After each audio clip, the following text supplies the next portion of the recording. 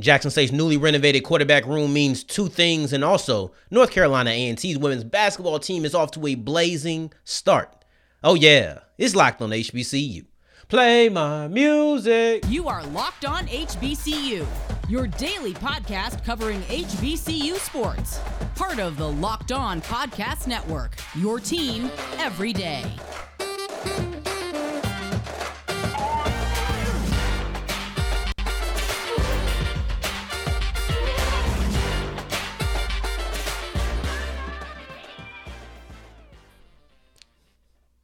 What's going on, family? Welcome back to another episode of the Locked on HBCU podcast, your number one daily one-stop shop for everything HBCU athletics, Monday through Friday, part of the Locked on Podcast Network, your team every day. And I, of course, am Darian Gray, a.k.a. the Mouth of the South, Texas Southern alum and former TSU Herald Sports editor. Thank you for going on this journey with me, making Locked on HBCU your first listen of the day every day. And remember, just because the mic cuts off does not mean that the journey is over. It just means it's time to follow me on Twitter at South Exclusives, which you can see right here at the bottom of the screen. But if you're on the audio side of things, don't forget the S on the end is South Exclusives. Starts with an S and ends with an S. I think it's pretty simple, right? But I want to talk about Jackson State because Jackson State's newly renovated quarterback room, it means two things. And Jason Brown is the headliner of this group, but it means two things. It means one, they likely want to air it out. And then two, the people who were in the room before this were not the answer, or at least there is no confidence that any of them could have been the answer. And that's what it means. I'll start off with the first part. They want to air it out. You don't invest this deeply into your quarterback position unless you likely want to air the ball out. If you were comfortable just being a ground and pound team with Sevion Wilkerson, I don't think you go this hard in trying to fill your quarterback room. They went through 1, 2, 3, 4 players. You're looking at 4 quarterbacks who have been brought in this quarterback class or in this recruiting class. That's a large investment for a position that's going to be primarily handing the ball off. And I'll admit, you need a quarterback, and you need a quarterback who's going to make plays. So maybe that doesn't 100% guarantee the fact they're going to sling it. But if one of these guys is good, I mix that with the fact that TC is a former wide receiver. So Coach T.C. Taylor being a former wide receiver, him investing heavily into the quarterback position, I won't say 100, but I'll say 87% sure. I'm about 87% sure that this means they want to sling the rock. And that's good because that's what they did well last year. And it just kind of follows a blueprint to me. But then you look at the guys who were in the class or in that room. Why weren't they the answer?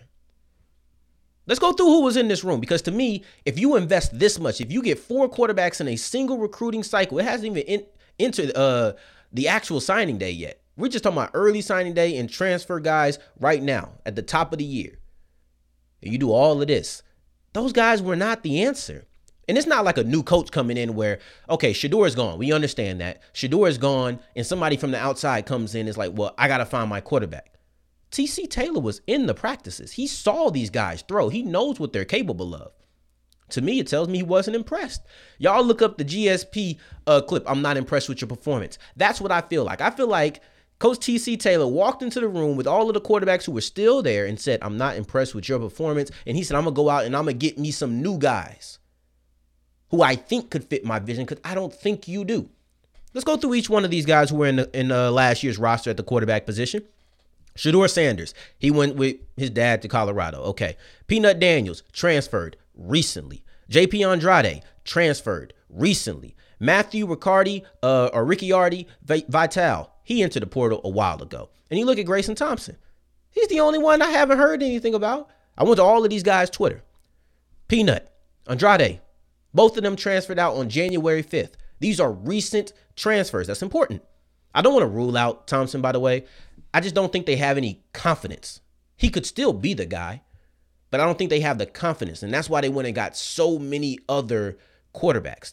Just to be clear, there's a little bit difference. I'm not saying he's not the guy, but I can for sure tell you I don't think they believe he's the guy, which makes sense. He didn't play, right? Like, it doesn't make sense to put all your eggs in one basket, but I feel like there's more eggs in the transfer portal basket than it is Thompson.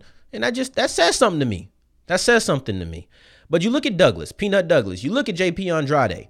They recently transferred. I heard noise about Jackson State being interested in Jason Brown, who we'll talk about in a second. I heard noise about them wanting him before those two players actually transferred. And before that even happened, you had two more guys during early signing day, one commit, one signed. So I don't want to hear that, well, the quarterback room became empty and that's why they had to restock it. No, it's the flip. They restocked that quarterback room and the guys who were already in there decided to evacuate the premises. That's what happened. That's what the timetable tells me. You can feel how you want to feel about those players. This is not an indictment on the players. But simply put, they brought in new players while the old players were still there, or at least started making noise about getting some new players while the old players were still there. And a day before Jason Brown decides to say, I'm coming to Jackson State, they enter the transfer portal. That doesn't sound like a school who saw they had no resources, like literal empty bucket. It sounds like a school who saw resources and said, that's not exactly what I want. Those are two different things, two different situations, and should be treated and talked about differently. Now, let's talk about the guys who are actually going to be there now, because we went through all the last year's players and almost every single one of them is gone. So let's talk about the new additions. It's highlighted by Jason Brown. He's the guy who comes in with the biggest schools attached to him, the most fanfare, the one that made everybody say, ooh, right? Because he is a former South Carolina quarterback, University of South Carolina. He's a former Virginia Tech quarterback. And we've seen him play very sparingly at Virginia Tech, but that South Carolina year, that's the year that you really want from him. He started the last 4 games or the last 3 games, and then the bowl game happened. But you're looking at a guy who, when he started and he played the full games, he knocked off Florida. He knocked off Auburn. His offense never had less than 21 points. These were good performances by him. And if you can get that version of Jason Brown, oh, you're happy. You're really happy. And you might have some really good quarterback play going into the next year. Let's look at the other guys, because that's the year he really played. That's the year that I want to really grab onto, because I think that's the year that you can pick the most from. Now let's look at the rest of the guys. You look at that Zy McDaniel, who just came in from Louisiana, University of Louisiana, which is still freaking weird to me. That's ooh la la to me forever. But technically they're Louisiana. When somebody changes their name, you respect the name change. So University of Louisiana, he ain't play. Red shirt his freshman year. Didn't throw a pass the second year. So he's kind of a wild card. He's a guy who you're not really sure what you're going to get from on the collegiate level, because you just haven't. He's been in school for 2 years. So it's not a 1 year and he's transferred type of deal. It's 2 years. You're not quite sure what you're going to get from him. He's a wild card. I can't say anything good. I can't say anything bad. I can't say he was a pretty good dual threat quarterback in high school, where he had over 100 touchdowns through the air and he had 25 touchdowns on the ground. I will say that. But as far as college, who knows? Then you go to Phillip Short, who's a JUCO. He's a JUCO transfer who I think there's a little bit of hype around. And Short had some of the best per game passing numbers in the JUCO ranks this year. He's a Mississippi kid, played college ball in Mississippi at a community college. He was a Mississippi Offensive Player of the Year in 2019 in high school. So this guy is familiar with the area. And then finally you end with Preston Hatter, who's coming in as a freshman. And I think his role is a little bit different, because he's the only player of this bunch who's coming in with all of his eligibility. I'm not going to say I'd be shocked if he didn't redshirt, but that is my expectation for him, because he's a freshman. Everybody else is a little bit older. Everybody else is coming in from a transfer, right? You have 2 players who came in, or excuse me, you have a JUCO player who came in with 2 years. You have a guy from Louisiana who came in with 2 years, but he has a red shirt. So like Jason Brown, he's been around the block. He's like a wily veteran of the group now at this point. But then you have Hatter, who's coming in as a high school senior, going to be a college freshman, a true freshman, the only true freshman of the bunch. Unless he shows that he's the guy, it wouldn't be shocking to see him be a red shirt and just soak in all of the knowledge. I mean, that's logical. You use the youth to your advantage. If he's not the guy, don't be surprised to see him red shirt. That's kind of what I would even expect from him. And going forward, we're going to be talking about North Carolina A&T women's basketball, because they have been hooping. When I tell you, North Carolina A&T, they've had such a hot start. Matter of fact, let me not even get ahead of myself. But they have been blazing at the beginning of their first year in the CAA, and we'll discuss it going forward with Locked On HBCU. But first, today's episode is brought to you by Built Bar, the #1 protein bar on the market, bar none. The Swiss Army knife of protein bars, now available at Walmart, at Sam's Club. Go get you some. Some people don't want to wait. And I'll tell you what, the people who don't want to wait 9 times out of 10 are people who have already tried it. Once you get your first taste of a Built Bar, I don't care what flavor it is. I don't really care what kind it is. Once you have your first taste, you'll understand why people say, I cannot order these. I got to go get them right now. It's just that simple. Because they are delicious. They're covered in chocolate. They're full of protein. They're full of flavor. It's not so frequent that you see health and taste go side and side in the way that they do. And they also have the Built Puff that is a marshmallow covered in chocolate and filled with protein. My mind has been trying to wrap itself around how this is possible for at least a year at this point. I still haven't figured it out, but I know that it is. So go ahead and get you some at Built.com. Use the promo code LOCKED15 and you'll get 15% off your offer. That's right. Go to Built.com and use the promo code LOCKED15 for 15% off your offer.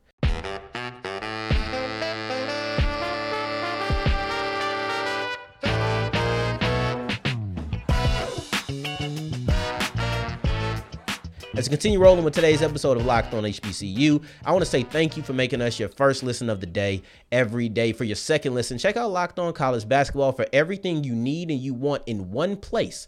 Wherever you get your podcast, you can check them out, and it's everything you need to know about college basketball. So go ahead and check them out.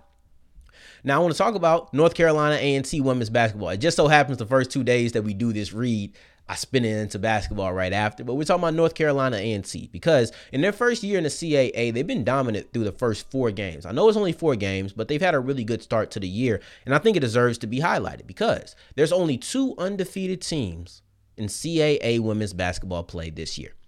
Drexel and North Carolina A&T. It's no coincidence. You go look at the team stats. They're right there, 1 and 2. North Carolina A&T is the number 1 offense. Drexel's the number 2 offense. Then you just flip them. It's vice versa for the defense. Drexel at 1, North Carolina A&T at 2. This is the team. Matter of fact, they're the only 2 teams that rank top 5 in both stats. There's no other team that's top 5 in offense and top 5 in defense other than those 2 guys or those 2 ladies. So that just shows how dominant they are. These teams only face off 1 time this year, and it's the literal last game of the season, right before the tournament. So, I mean, it's kind of a bummer. I mean, maybe if they're both undefeated at that time, it's like, ooh, who's going to get the number 1 seed? But right now, these are the 2 teams who have been leading things. But we're not talking about Drexel because, like I said, they don't play until the last game of the season.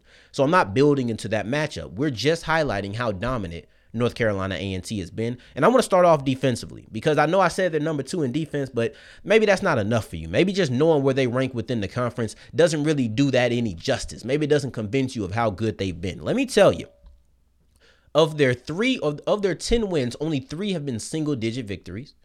Only 1 of those has came in CAA play, and that was against Charleston. Other than that, let me tell you the margin of victory in the CAA. 17, 8, 16, 9. In the 4 games, they won by 17, 8, 16, 19.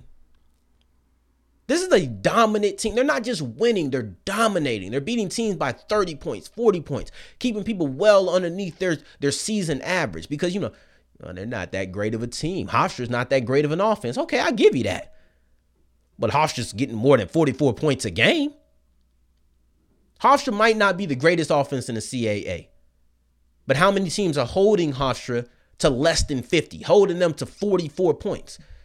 Every team that North Carolina A&T has faced has scored well below their season average. And mind you, their season average is brought down by that. So I wonder what their average per game would be if they hadn't faced North Carolina A&T. That takes a lot of research, and maybe I will look it up, but it won't be for this podcast. I might show it up on Twitter because they do have a break between their next game. They don't play again until Saturday. I believe it's either Saturday or Sunday. They don't play until this weekend. So I might take a little bit of time after this TCU game, this TCU Georgia game, to look that up. But one way that they've been able to do it is they've been very proficient at blocking shots. They've been very proficient at getting steals. And even when they do allow shots to go up, they ain't making, the opponent's not making much. So, yes, you have to play good defense. You have to play good on-ball defense and be able to contest shots. I 100% understand that. But at the same time, maybe I just don't want to let them get a shot up. And if I'm good at all of that, I can block your shot when you do get it up, drop your percentage. I can stop you from being able to get good looks, drop your percentage. Or I can steal and just allow your possession to end without a shot attempt at all. All of these things are going to contribute to low point totals. And that's exactly what they do. They've been shown to do that. Now, offensively, they don't shoot much from the 3-point. That's not really a big part of their game. It's not something they implement. It's not something they do great. It's not something they do bad. They're middle of the pack in everything. Middle of the pack in attempts, middle of the pack in makes, middle of the pack in percentage. It's just not a huge part of their game. So it's not even something that I will criticize and be like, oh, y'all don't do that well, because they don't do it poorly. They just don't do it great. And the reason they don't do it much is because their leading scorer is their center, Jazmin Harris. And if your leading scorer is your center, how many times are you really taking a lot of threes? Let's just really be honest. If my leading scorer is my big, my center to be specific, why would I have so many threes? You know, you look at Jazmin Harris, and she scored 16 or more points in 8 of the last 9 games that she played. Not one time has she attempted a three. Not one time have I seen her take a three. Why would she? She's dominating in the paint. As an individual, you have 2 scorers who are actually top 10 in the conference in scoring. Jazmin Harris is the highest of the bunch, of course. But then you look at Malia Barcone. And that's when you see the harmony. That's when you see the pairing. So, yes, Harris is dominant inside, not taking a single three. But then you look at Barcone, and she is the leading three-pointer or three-point specialist on this team. And she's also the second leading scorer. So it's that pairing. It's the balance. Yes, in today's NBA, in today's basketball period, you're not going to have just all paint dominance. You got to shoot some threes. But that's what you got her for. And you got your leading scorer to dominate inside. So that's what I love about the two. You look at just Harris and her offensive presence. I've talked about that. But then, of course, as the center, she's the leading blocker in the league or in the team, on the team. This is just a perfect pairing for them, and they've been extremely hot. We'll see what they're going to do going forward. If there was one thing that I just had to pick at, if I just like, you know what, get better at that, because, that's how they teach us, right? Oh, you're great, but, this one thing you could get better at. So a little bit of positive reinforcement, sandwich a little bit of negativity, but we are going to end positively at the end, is you probably want to protect the ball a little better. They're not great at that. They do have a lot of turnovers. They're one of the leaders in the conference in turnovers, but like I said, we're going to sandwich it. They're able to make up for it by also forcing a lot of turnovers. They're one of the leaders in forced turnovers as well. So it goes hand in hand, but you would like to decrease the amount of turnovers that you're giving up. Because if you protect the ball a little bit, you're great with your field goal percentage. So that could add an easy couple of points, a couple of buckets onto your score and onto your averages per game. So that's something that I would like to see them clean up.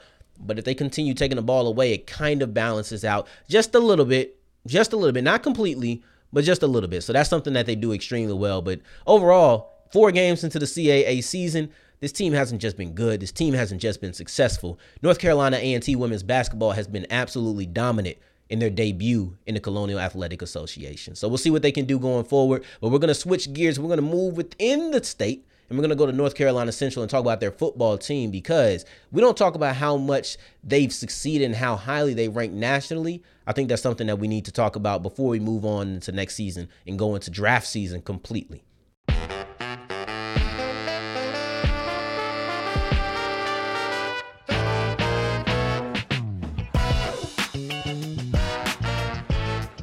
That's wrapping up today's episode of Locked on HBCU. Shout out to all my segment 3 folks. North Carolina Central has finished with their best finish in school history according to 2 polls. You can look at North Carolina Central, the Eagles, they're top 25 in both the AFCA, in which they rank 17, and then also the Stats Perform poll, in which they rank 21st. And I think we've done a good job breaking down what North Carolina Central has done within the HBCU sphere. I think we've done a good job talking about that.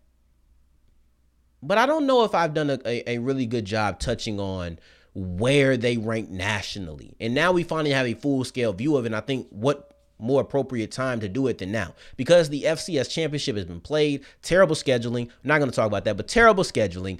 But it's over now. So the season is done, and we have our final poll. And the final poll says that the Eagles are either 17th best team in the country or 21st best team in the country, depending on who you subscribe to.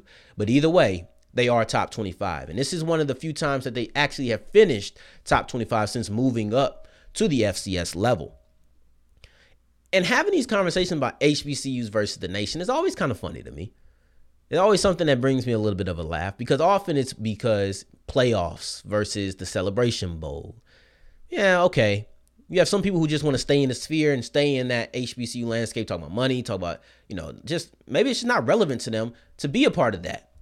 But the Celebration Bowl is relevant, and I get it. And you have other people who want to go play those games. Other people who want to take on the teams that are in the playoffs and show this, that, and third. They have a point to prove. So it's funny when that's the case. Sometimes you have the conversation when it's about rankings. Where do you rank nationally? I would have thought that Jackson State being ranked so high would have been a bigger story to watch as the season progressed. But Deion Sanders said, you know what, that doesn't matter. It's irrelevant. So now once you question it from a relevant standpoint, why are we even talking about it? Not even question it. You denounce it. You tell me that does not matter. So once you tell me it doesn't matter, even though you continue to move higher and higher, and it is impressive, it no longer is a talking point because your coach, the leader of your team, said, we don't give an expletive. That's why. So that's not a talking point anymore. I'm not going to allow that to be the same case with North Carolina Central. See, all the hoopla from their opponent after the Celebration Bowl, that kind of led to them being swallowed up, kind of led to their shine being a little bit dimmer. But not here. Not here. We know what North Carolina Central is about. We know how good North Carolina Central has been this year. And I'm going to highlight it because the reason they were able to finish top 25 is because they knocked off 2 top 25 teams this year. They had only their third 10-win season since moving up to the FCS subdivision. Those are things that should be highlighted. Those are things that should be acknowledged. Davius Richard is one of the most explosive threats in college football this year. I don't care who you're talking about. They knocked off Jackson State, who was number 5. They knocked off New Hampshire, who was 25. This is at the time of them playing. So, yeah, I think they deserve to be a top 25 team. I think they deserve to be talked about nationally. You know, I know a lot of times we stay in our bubble, but HBCUs are a part of the nation. We know that, but sometimes it's not treated as such. So the real good teams sometimes don't get that love. You know, I think about North Carolina A&T, and they got it. Man, they got the love. And I want to see more teams get acknowledged. North Carolina Central, you had a year. You knocked off New Hampshire. You knocked off Jackson State. You had great games against them. You had really highlight performances in those games.